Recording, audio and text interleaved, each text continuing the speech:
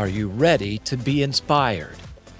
Passionate Lives podcast aims to raise awareness of mental health issues by challenging and inspiring you to live your life with passion. Now here's your host, Tris Reddick.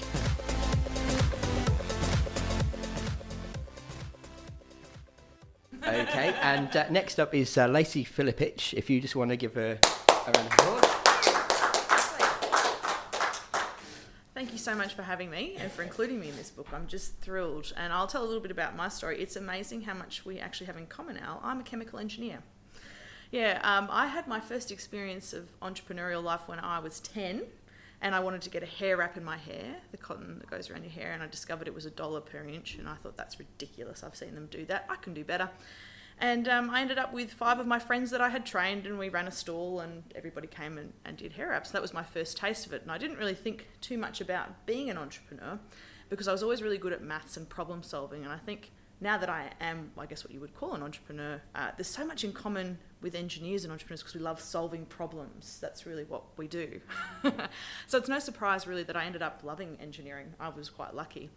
I chose chemical engineering after graduating from university, went to mining, came over to WA. I'm from Brisbane originally, so ended up in Kalgoorlie, 21 years old, never been in a strip club, all of a sudden in skimpy bars and having to deal with 40 blokes on the night shift that have never had a woman on their crew before. It was really interesting times. Very character building. And it was my first time really. I moved out of home when I was 19 when I bought my first home. But I had never really lived away from my parents. So, that kind of experience too is very formative. And I loved it. I really loved engineering and mining, and I had a great time. But as I mentioned, I'd started buying property when I was 19, and I kept going, with a mining wage. It was very easy, and I came out at the beginning of the boom. I was really lucky with my timing. 2004 was when I started work, and so I got promoted very quickly and invested a lot. And I loved my work, and I was on a track to become a VP. They told me you'll be a VP in the next 5 years, and we're moving you from here to there. I went from engineering to business improvement to HR, which was where I was in my last role as a corporate person and as a superintendent. And I had an extraordinary 18 months that was my turning point. And in that 18 months, so I got the promotion, which was awesome. My sister committed suicide, which was horrible. She was 24 years old. She'd been suffering with depression for 6 years and just couldn't get it. And you probably have had this kind of feeling before because our families are all affected by this. And that's why I'm so thrilled to see what you're doing with the mental health first aid, Tris. It's such a big and a needed thing. It's awesome. So she died, which was very sad. And she's my little sister too. So, it's one of those, it's a horrible feeling not being able to protect your own. I also worked really hard. That's my inclination. I was working very hard, and I worked so hard that I made myself really sick. I didn't have a break for 18 months.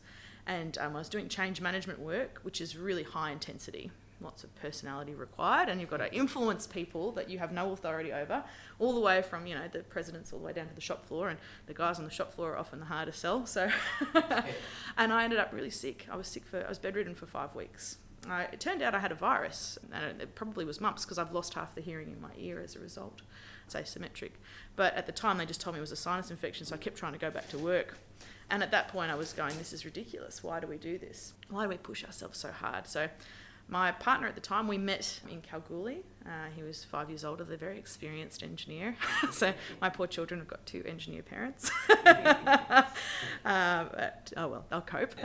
We decided to take 3 months off and go travelling so I could recover and actually to enjoy a bit of life. He had done a lot of travelling, whereas I'd only ever holidayed. So we took 3 months off and went to South America and backpacked, and it was eye-opening. I was fascinated by other cultures and other languages and seeing how other people lived. And so I had that realisation of, what the hell am I doing with my life? Why would I want to be chained to a desk? So I came back and quit my job with nothing to go to, and I had what I now call a mini retirement. I had 5 months off, and I wrote a book, and I did some other fun stuff. And then I went and I was headhunted for consulting because I have a very specific set of skills. And so I started working 6 months of the year. I would work winter, and I'd have 6 months off. So for 3 years, I would work winter, have summer off. I'd go live in Margaret River. and it was wonderful. And I still got to do the stuff I was passionate about with engineering and problem solving. And I flew, all over Australia and the world doing this kind of job. It was great. They actually put me up in America for 6 months, and my husband had a big break too. Wow. Yeah, so it was, that life's too short to be just on the corporate ladder for so long. And so I decided that's what I wanted to do with my life, have this period. And then, of course, we decided to have a family. And all of a sudden, moving every 6 months becomes a bit more complicated. So 4 years ago, nearly, I had my daughter Zoe, and now I have a son, Owen, as well.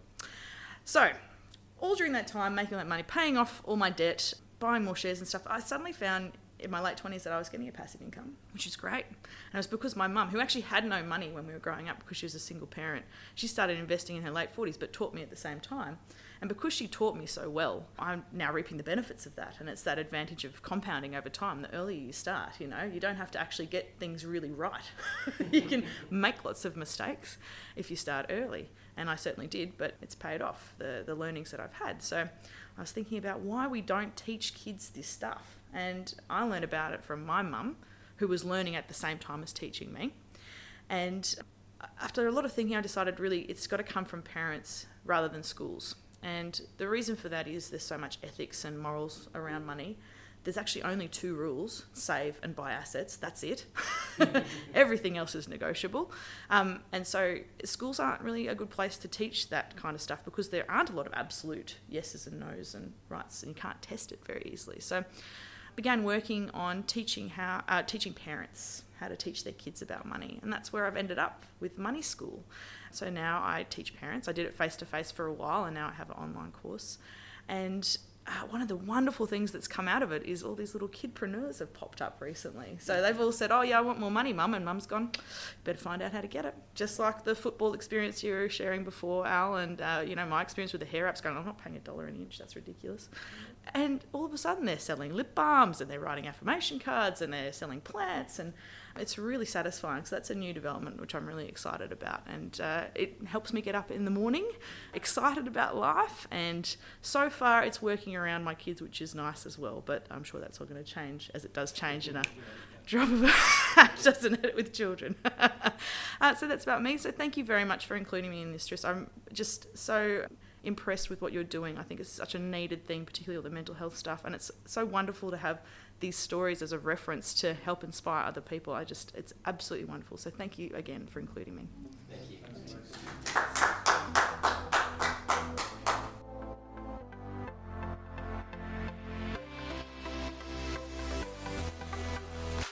You have been listening to the Passionate Lives podcast with Tris Reddick. For more information on what we do, check out our website at passionatelives.com.au or send us an email to admin@passionatelives.com.au.